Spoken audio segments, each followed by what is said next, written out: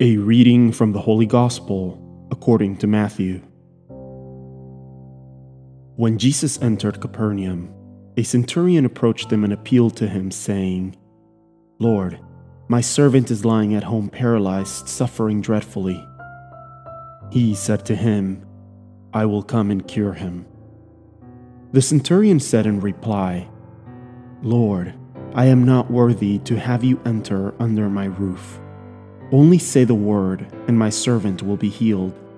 For I too am a man subject to authority, with soldiers subject to me. And I say to one, 'Go,' and he goes. And to another, 'Come here,' and he comes. And to my slave, 'Do this,' and he does it."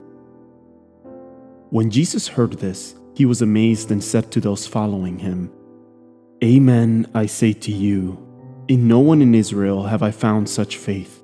I say to you, many will come from the east and the west, and will recline with Abraham, Isaac, and Jacob at the banquet of the kingdom of heaven. But the children of the kingdom will be driven out into the outer darkness, where there will be wailing and grinding of teeth." And Jesus said to the centurion, "You may go. As you have believed, let it be done for you." And at that very hour, his servant was healed. Jesus entered the house of Peter and saw his mother-in-law lying in bed with a fever. He touched her hand, the fever left her, and she rose and waited on him.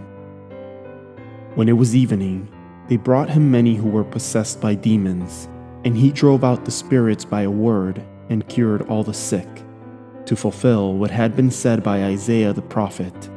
He took away our infirmities and bore our diseases. The word of the Lord.